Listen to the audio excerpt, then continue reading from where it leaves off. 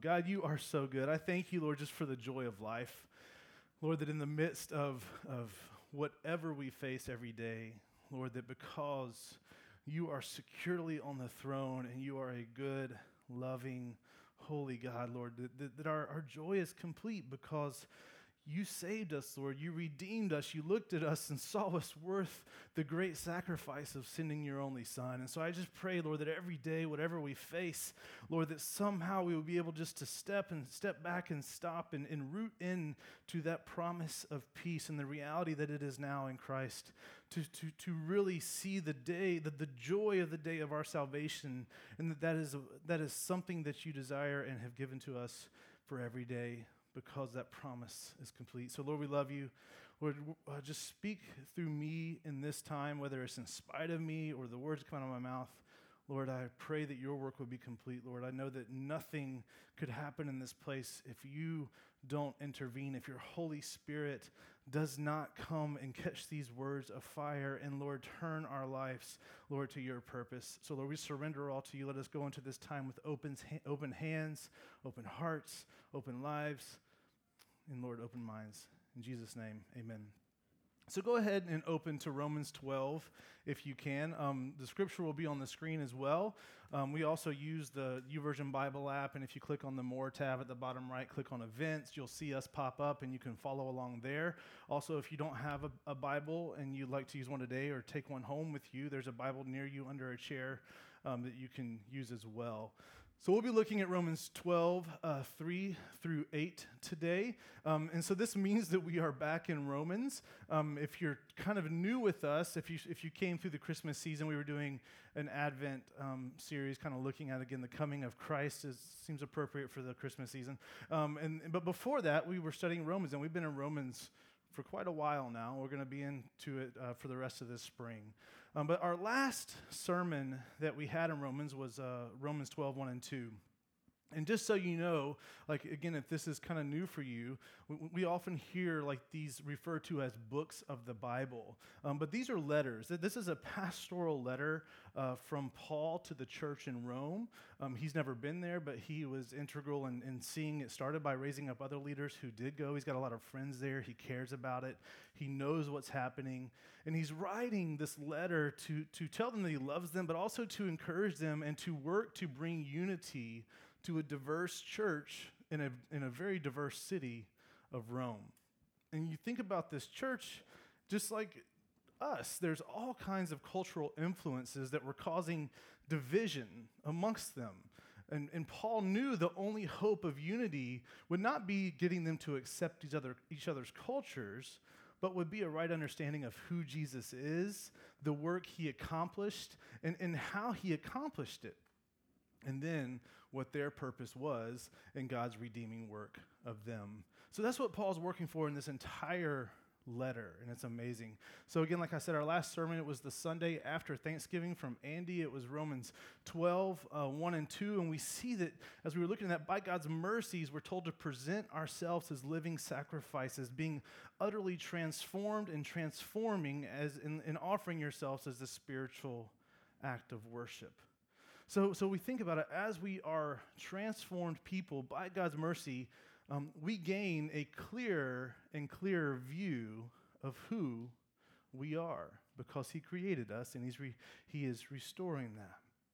So today we're going to, like I said, look at Romans 12, 3 through 8. I want us to actually start in verse 1 just to make sure we have the right momentum and context into our text. And so we're actually going to read all of our verses right now, and then we'll work through them. So read with me Romans 12, 1 through 8. It says this: I appeal to you, therefore, brothers, by the mercies of God, to present your bodies as a living sacrifice, holy and acceptable to God, which is your spiritual worship. Do not be conformed to this world, but be transformed by the renewal of your mind, that by testing you may discern what is the will of God, what is good and acceptable and perfect. And then here we are in our verses for today. For by the grace given to me, I say to everyone among you, not to think of himself or herself more highly than they ought to, but to think with sober judgment, each according to the measure of faith that God has assigned. For as in one body we have many members, and the members do not all have the same function. So we, though many, are one body in Christ, and have and individually members one of another, having gifts that differ according to the grace given to us. Let us use them. If prophecy, in proportion to our faith; if service, in our serving; the one who teaches, in his teaching; the one who exhorts, in his exhortation; the one who contributes, in generosity; the one who leads, with zeal; the one who does acts of mercy, with cheerfulness. So we see in verse 1 and 2 that we're made new by Jesus. We are utterly transformed and being transformed. So now Paul is continuing. So where does he start? Where does he start as he continues this encouragement and teaching to us? And he starts off by saying, everyone, I want you to hear this. He's like addressing every single person in his audience, in our audience, and he's saying, do not think more highly of yourself than you ought. That's where he starts.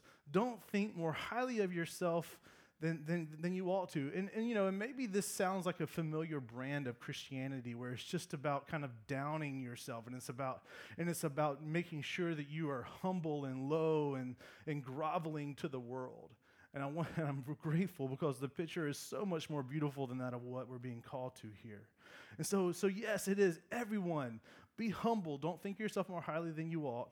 And you think about this, like many of our problems in our world, and they're rooted in someone's elevated view of self. Sounds pretty current to our culture and world, and it's this problem, this misunderstanding of self-importance. And it's whether they think they know it all and are above it all and need no counsel because they have it figured out, or at least can figure it out. Or maybe it's they think that they are the center of everyone's world, and therefore everyone around them is meant to support their need and purpose. And again, it may be explicitly thought, it also may be underlined, but we see it played out in motives, that this drives a lot of conflict from the macro to the very personal, right? Just from the cultural level to our personal relationships. And thinking of our personal relationships, even most interpersonal conflicts come when you only consider your perspective, or only concerned with getting your way and your expectations met. I mean, like, when are you offended? When do you feel a need to address something? It's when something hasn't gone your way interpersonally. That's very, very common. So it's important that we deal with this well, and this is why we're being called to humility. So giving room to being conceited or proud opens us up to a bigger danger. Thinking that you need no one is kind of where we're at, right? Thinking that you need no one, what's the danger of that? It puts you in a dangerous place of isolation. A few months ago, I sat with our elders in one of our elder meetings, and I had come to this place of just kind of having this moment of kind of being confronted with kind of a scary reality of my life. And to no fault of anybody, but really, I don't really know what it was that brought me to this place, but I kind of looked around and I felt like I was out on a limb. And what I mean by that is I felt like I was out there by myself, like in a precarious position with really no kind of guarding, with no safety net. And I went to our elders and I was like, guys, I'm in a place where I feel like that I could go off the deep end and nobody would know it unless I told them. I feel like that I could easily just stray into sin or bad theology or whatever without someone knowing until it's too late. And so I was just, my point of this was telling them that I love them, I trust them, and inviting them and asking them, like, please dig into my life. Ask me hard questions. If you see something, say something. Don't leave me to my own devices. And the problem is we look around and we often think around each other that, oh, they're covered. Someone else is doing this for them, or something to that degree. And sometimes we just put ourselves in that place. And it was probably a combination of all of these things. Again, I don't really know why I ended up there, but I just knew that I was there, and I knew that it was scary. Because I was just like, gosh, I have all these friends that have just had crazy, just destructive things happen to them over being isolated, over being untouchable. And so I just had to, it was kind of like I was in the woods alone, and I just needed to find someone to be near that I knew I was okay. I just felt very unsafe. You just got a little glimpse. But yeah, I just felt unsafe, and I needed to get someone around me. So the thing is if we have any kind of room for conceit or pride, we end up isolated, and we end up in being vulnerable to destruction. And so we have to see that admitting what we are not and what we cannot do is vitally important, because it ushers us into the joyous place of being able to depend on others. And so this is why it's important for us to be humble, to not have too high a view of ourselves, because it actually brings us into the glorious, joyous, healthy, helpful place of saying you're not alone, I'm not alone, and it being a reality, of saying you can depend on others. You can and you need to. And so, but Paul doesn't stop there. It's not just about having a low view of self. It's also, he says in verse 3, he also says, but to think with sober judgment, each according to the measure of faith that God has assigned. So here, sober, it's exactly what you think it is, right? It's the opposite of drunkenness, right? And so sober is being right-minded. It's having accurate judgment. It's being in touch with reality. Like, this is what sober is, having a right view of. And so when we think about having sober, so we're talking about how we see ourselves. He says, hey, don't think too highly, but also have sober judgment in accordance with God's faith given to you. What he's saying here is this. He says, Paul is calling to the other side of our completeness in Christ. Yes, we are utterly sinful and greater need of grace than we could ever imagine, but yet there's another side. This warning is to make sure that we don't think less of ourselves than we ought to. Because after all, we're created in God's image, right? We're created in his image, first and foremost, with that dignity. There was fall and the rebellion and sin, and so again, thinking about, we'll just think about what we prayed at the start. We were worth in God's love for us to pay the great price of sending his only son. We were redeemed at that cost. Again, is that worth? Is that a reason to not think too lowly of yourself as well? We were redeemed by the blood of Jesus, not just a snap of the fingers, by the blood shed of Jesus. We are endowed by the Holy Spirit. Again, we are given this gift to keep and to steer and to lead and empower.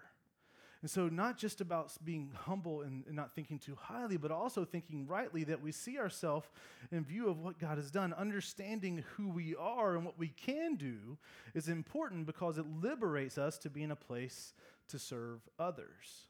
So we see not having too high of a view puts us in a place of being helped by others, and having the right view of who we are in Christ and what he has given us helps us be in a place to actually help others as well. That's why it's important to think straight about ourselves, not too high or too low. We are sheep and we are shepherds. We get to be both at the same time. And in one conversation, I may be a sheep because this person is a person that has a strength that can speak to an area of need I have. And then I can walk over here and be in another conversation where I am shepherding this person through what God has imparted to me. That is the joy of the family of God and the body of Christ. We are sheep and we are shepherds. So as Paul says, to do this according to the measure of faith God assigned. And this is where it goes to something deeper than just, I have to remember this. This is where it goes to something deeper, more than just, okay, I need to be humble and also be proud of who God's made me. Like, it's more than just like a thought exercise. Here's where it goes deeper in this exhortation from Paul's teaching from God to do this according to the measure of faith God assigned. We do not want to make the mistake of interpreting this according to the measure of faith, that we will do this in accordance with the amount of faith we have. It's not about the strength of our faith. It's not about the quantity of our faith.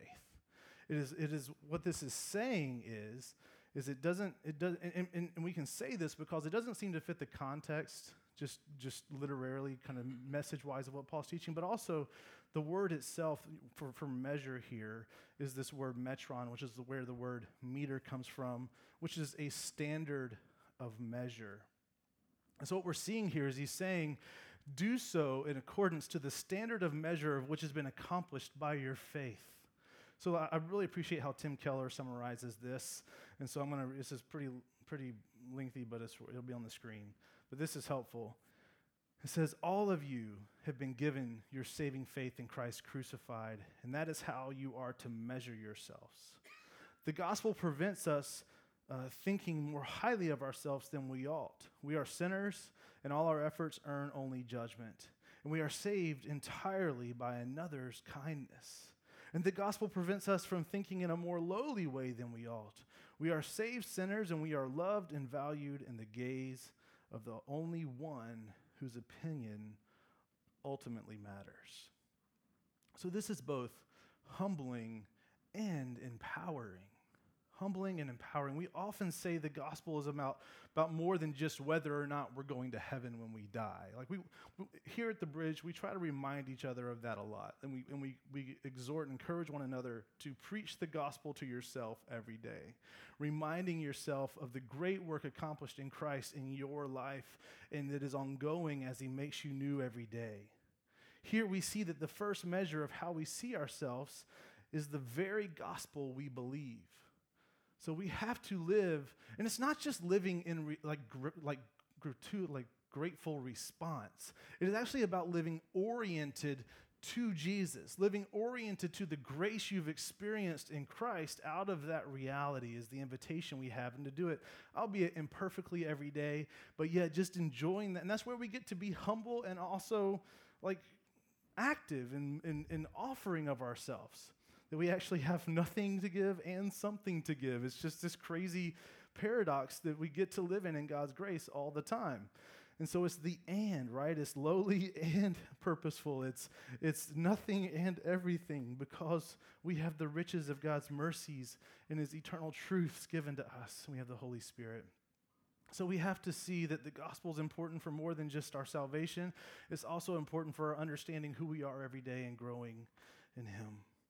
So Paul continues to show us how we should see our transformed selves if we're continuing this thought. Again, you'll see that this is both deeply personal as well as communal. Right? It's for you individually, but also for us as the people of God. Let's read 12:4. It says, "For as in one body we have many members, and the members do not all have the same function." So just first and foremost, we are unique. We're made unique. We're made special. Isn't that fun to hear, right? Because we're kind of told we're not allowed to see ourselves that way today. There's kind of a, we have, to know that we each have distinct gifts and abilities is so important for our understanding of who we are and what our opportunity and purpose is in this life. And think about, again, I was just saying that we hear that we're kind of not supposed to celebrate that we're special. We're a church really full of millennials, mostly millennials, right? And with that kind of the meme of the millennial culture is there's all sorts of just memes about it, and it's typically something about I'm special, I am unique, I have a unique purpose that belongs only to me, and it's all about that. And if it doesn't feed that, then I don't have to do it.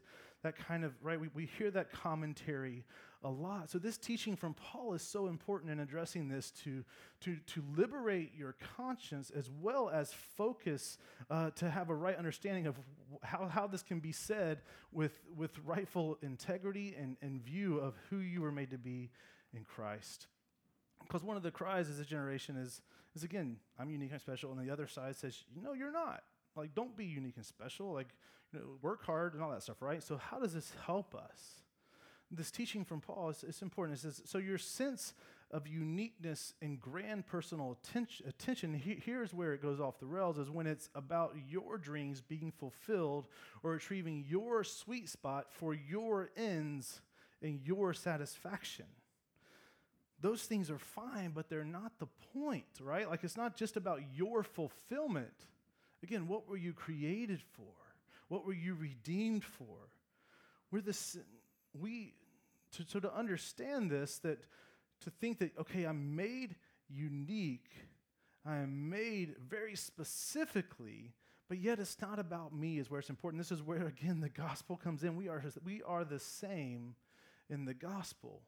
Both our need for a Savior, that we are all sinners. We've all fallen short of the mark of holiness, right? And holiness is the absolute dead center bullseye of God's righteous standard. And the word sin in the Greek is an archery term, and it describes anything from just a nanometer, that's a right word, right? Nanometer off of center to missing the board entirely. It's all the same in God's righteous, holy standard. And so we see that we are all the same in our need, and yet and we're also all the same in our standing in the gospel, right?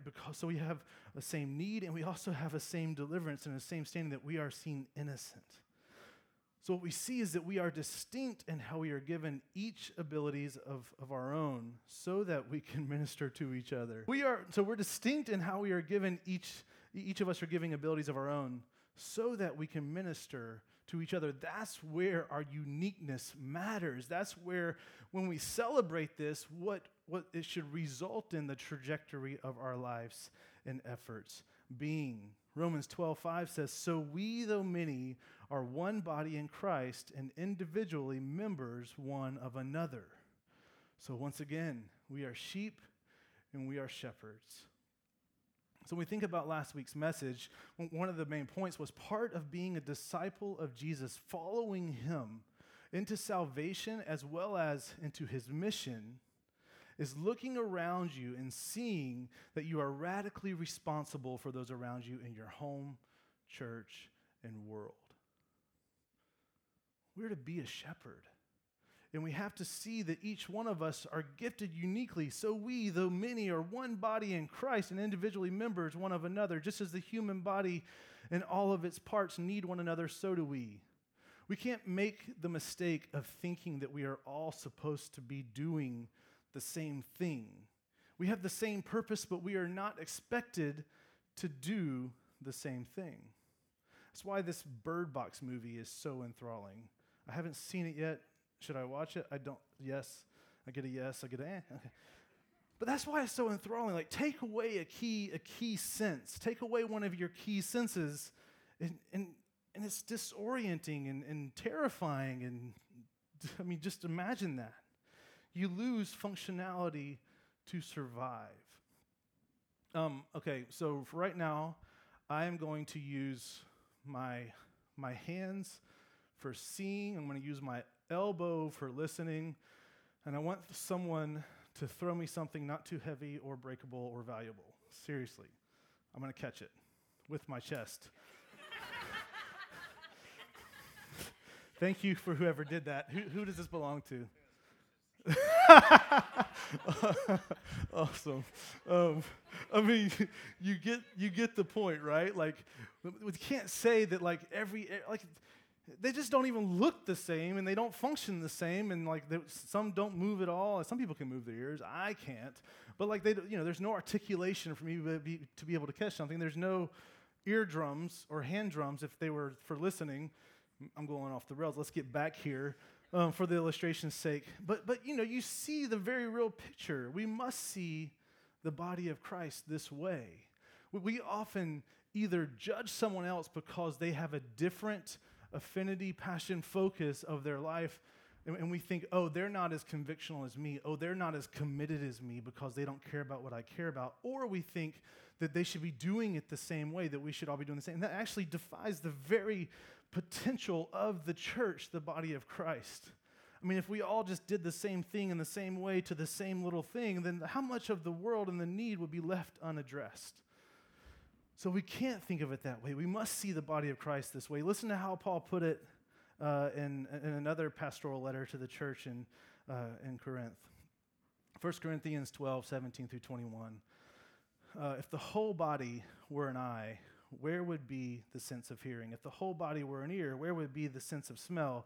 But as it is, God arranged the members in the body, each one of them as he chose. If all were a single member, where would the body be? As it is, there are many parts, yet one body. The eye cannot say to the hand, I have no need for you, nor again the head to the feet, I have no need of you. So do you see? We're sheep and we're shepherds. This truth keeps us from thinking too highly or too lowly of ourselves. So you see these two things. If we're going to walk away with something today, let's walk away with those two just things ringing in our head. We're sheep and we're shepherds, not too high, not too low, somewhere in the middle, right? Like we have nothing and we have everything. That was three things, but let those combine however you see fit. It keeps us from thinking too highly or too lowly. Look how verse 6 starts. The beginning of verse 6 says, having gifts that differ according to the grace given to us. This should be a proof text for us in these claims that Paul is making. Paul is saying that we can have a right view of ourselves and our opportunity as part of the body of Christ because God's grace not only gives us the righteousness of his Son, which is our salvation, it's our innocence, our justification, but also our gifts and abilities are a gift of grace. They are in themselves a gift of grace. Ephesians 4:7-12 says, but grace was given to each one of us according to the measure of Christ's gift. Therefore, it says, when he ascended on high, he led a host of captives and he gave gifts to them. And saying he ascended, what does it mean? But that he had also descended into the lower regions of the earth. He who descended is the one who also ascended far above all the heavens that he might fill all things. And he gave the apostles, the prophets, the evangelists, the shepherds, and the teachers to equip the saints for the work of the ministry for building up the body of Christ. So what is grace? Grace is what? It is unmerited favor. It is the extravagant reward that you have done nothing to deserve. And so we have to see that every gift is a gift of grace. Every gift that God gives is extravagant. It far exceeds what is appropriate, right? You're like, oh, I don't deserve this. It's like when I was dating Tasha in 9th grade and our anniversary came up and of like months, not years. And I gave her a gold bracelet and she gave me a card. And apparently my gift was extravagant in relation to the status of our relationship that she saw, right? But yeah, like God, every gift that God gives is extravagant because what do we deserve? What do we? We don't deserve any goodness. Like we sinned against a holy God. So any gift that he gives is extravagant, including the gifts. Think about a gift. I mean, so Christmas just came, like the common scene, we're sitting in the family, and we're giving gifts, and like just picture the moment where, okay, you open your gift, and then you stand up as if you're receiving the Oscar, as if you've done something to earn it. I'd like to thank, my wife who helped me come across that blog post that was an EDC thing about this everyday carry, and it pointed me to this knife that I wanted, and so then I told her that I want the knife, and she told her mom, and then I sent the link to Amber, to her mom, and I just really like to thank all of you for following all the things that I did to give me my gift, and like somehow you have this perception that you have earned the gift. But that totally eliminates it being a gift at all, because as soon as a gift is based on earning, it is a transaction. It is not a gift. And God's work of grace is always a gift. It's absurd to think anything else. All that we have is a gift of grace. Because of this, when we think about what we have, we can neither be arrogant about the gifts that we have, the gifts and abilities that we have, nor can we be insecure or feel insignificant because of the gifts that we've been given. Because every one of them are an extravagant gift of God. Every one of them. Contextually, this is probably at the heart of what Paul was addressing to the church in Rome. There were some who were allowing certain gifts to place them in positions of power and prestige and leveraging undue influence and control. So contextually, this is probably what Paul's addressing. And unfortunately, we do the same. I mean, this spot right here is often looked at as the most valuable gift, and we covet it, and we're often not validated if we don't get here. But that, again, is a fallacy. Again, it's important just as we all are, because we all have one purpose. We have to see that each of us are gifted to what we have so we can be a part of working as the family of God for his purpose. Paul is saying that all are equal because all are necessary. And God's mission collectively is our concern over any individual success or expression. Our measure of success has to be in seeing God glorified, right? Seeing him glorified through the church, the people of God, being built up, and be clear on that. Make sure that doesn't fly through. When I say like the church being built up, we are talking about the people of God, not some entity, not some brand, not some platform. The church is God's people who were once sinners and are now saints, made so in Christ, and who have been set apart for his holy purpose. So our success is seeing God glorify the church, the people of God being built up in the world through this, encountering the redeeming, extravagant grace of Jesus Christ. So we have to have a right view of ourselves, and we have that when we realize that we belong to one another because we belong to Jesus by faith through God's great work of grace, and that all are necessary for his purpose to be achieved. Paul continues to reinforce his point by listing some of the gifts given in how we are each to use them as they were given to us, not to someone else. I often get in conversations of people telling me like what I should be doing, and maybe this, I can't always guarantee my motives, but my response often is something to the effect of like, you need to live out your calling and I need to live out mine, right? Like, and that doesn't, again, maybe that's a follow-up conversation. But again, the idea is like, to each as we've been given, live under this. And this is what we see here in Romans 12, the second part of 6 through 8. So he says, let us use them. If prophecy in proportion to our faith, if service in our serving, the one who teaches in his teaching, the one who exhorts in his exhortation, the one who contributes in generosity, the one who leads with zeal, the one who does acts of mercy with cheerfulness.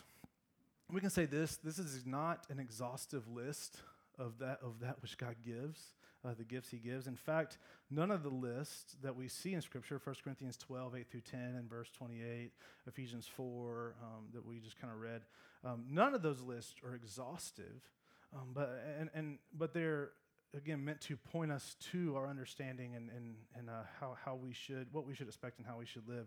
And I know you probably want me to go into each one of these gifts and kind of break them down and define them, but for the sake of time and maybe even encouraging some sharing of this journey outside of this space, we're going to focus on what Paul is focusing on this text.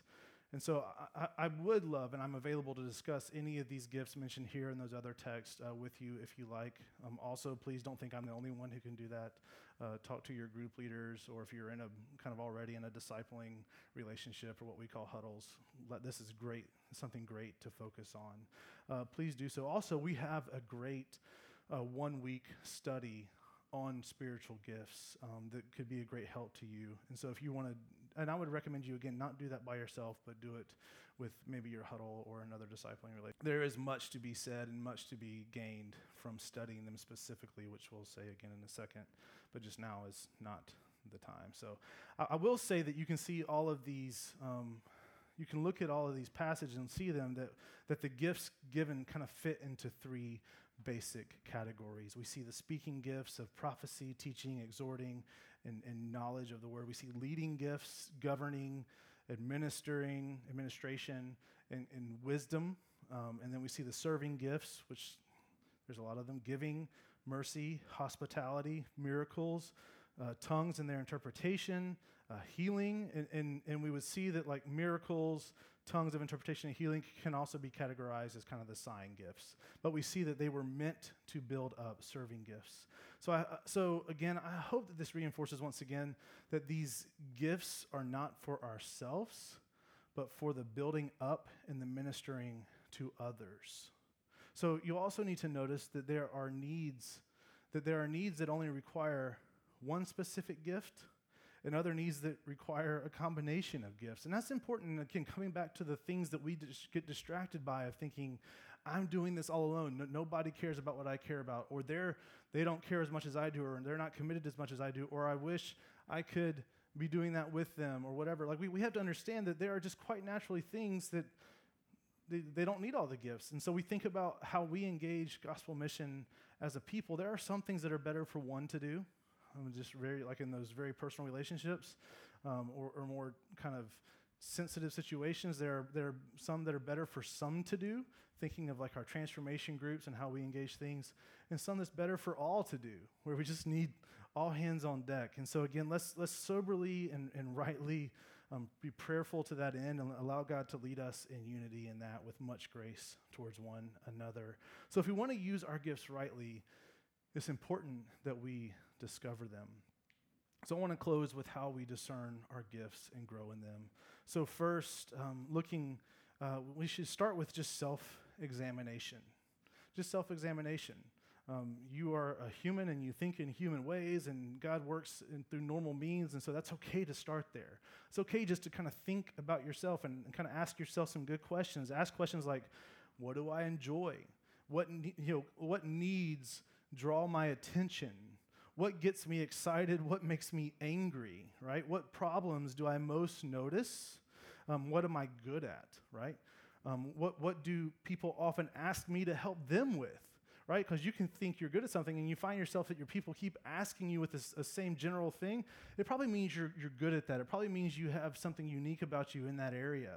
And so again, think about that. Or just ask others what they see in you. And if you want this to be really rich, study through the biblical presentation of the gifts, and then from God's perspective, guided by the Holy Spirit, speak from that end to what other people see in you.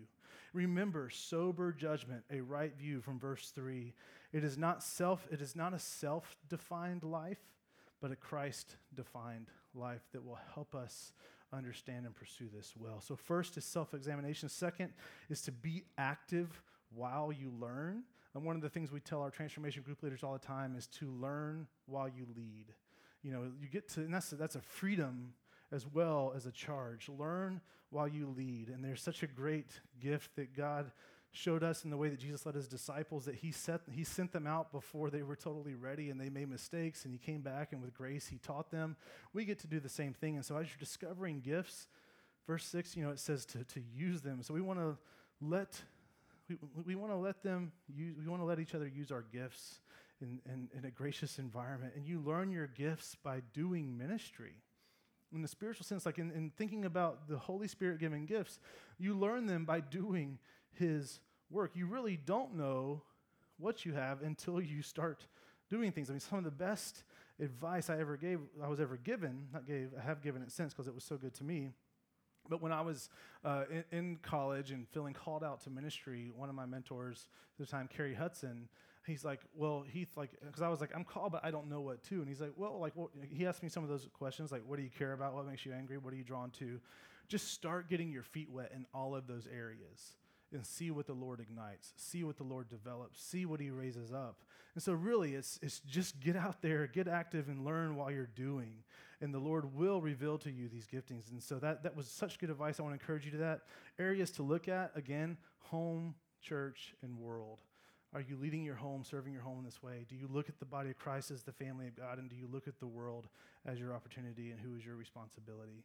Our growing as a disciple of Jesus involves learning to serve and in learning to serve, you grow in your understanding of your gifts. And so don't think of serving on Sundays or doing service projects or volunteering with organizations as just about you helping someone or you doing something good. It is actually part of your discipleship. It's actually part of your being transformed more into the likeness of Jesus, because you learn, you align with Jesus as he said, I poured myself out. It's just that posture of pouring out, and you discover the uniqueness of how he has created you and gifted you.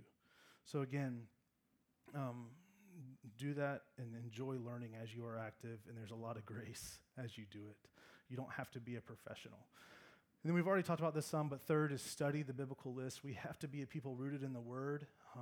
To give you a little freebie, with the prophecy gives us this the teaching of prophecy when he just said, if prophecy in proportion to your faith, that's a good guide for all of it. We have to see this word proportion as kind of an analogy of, and it's saying in accordance to the faith worked in you in accordance to the faith given by God. And so we have to root our understanding in the Word, because we have to say that our conviction and our understanding and our expressing lines up with God's given truth of His revelation, His revealed truth in the Word. And so be in the Word, study these. Again, if you miss the references, come and ask me, I'll give them to you. 1 Corinthians 12, Ephesians 4, Romans 12.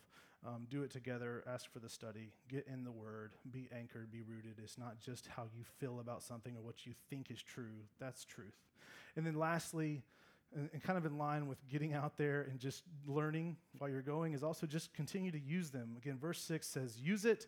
Verse 6 through 8 is the picture of this, of doing it, right? Of doing the work of the gifts you've been given. So once we've identified a gifting, we're to use it in service of others in the church, our homes, and world.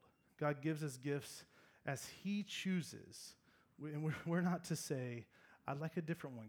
Can I send this back? Can I change? Can I exchange? Or I want to use my gift in a different way. It's like if you've been given mercy, do it cheerfully. Like do it in the manner of mercy, of God's mercy. Again, so it's use the gift you've been given as it has been given to you. Part of living as a sacrifice to God, coming back to the exhortation we see in Romans 12, 1 and 2, is to give over our abilities and gifts to God. Surrender them to Him daily and to be used in His service. We'll only do this joyfully as we keep His mercies to us in view. So grace is unmerited favor. Mercy is not receiving the consequence, the punishment that we deserve. And we don't have to, because it was placed on Jesus. So last thought to summarize, we are sheep and we're shepherds. All are necessary. Being transformed means that we ourselves, seeing ourselves as God does, not higher or lower than we ought to. And this is all because of what Jesus has done, what He has made us for, and who He's made us into. Let me pray. God, I just thank You for this humbling and emboldening truth today. Lord, that we are sinners in need of a Savior, unworthy of any gift. But because of You, Your love, and who You are, You have made us worthy, moved by compassion. And because of what You have accomplished in us, we have an honorable purpose. You've made us each uniquely. You've gifted us uniquely for the sake of the health of the body of Christ and for the sake of Your redeeming work in Jesus being made known and accomplished in this world. So, Lord, as only You can, Lord, we ask that You would work this truth in us. We pray that You would liberate us from the need to be important, liberate us from the fear of not being enough, and all that because of Jesus. So, Lord, we love You, we praise You. In Jesus' name, amen.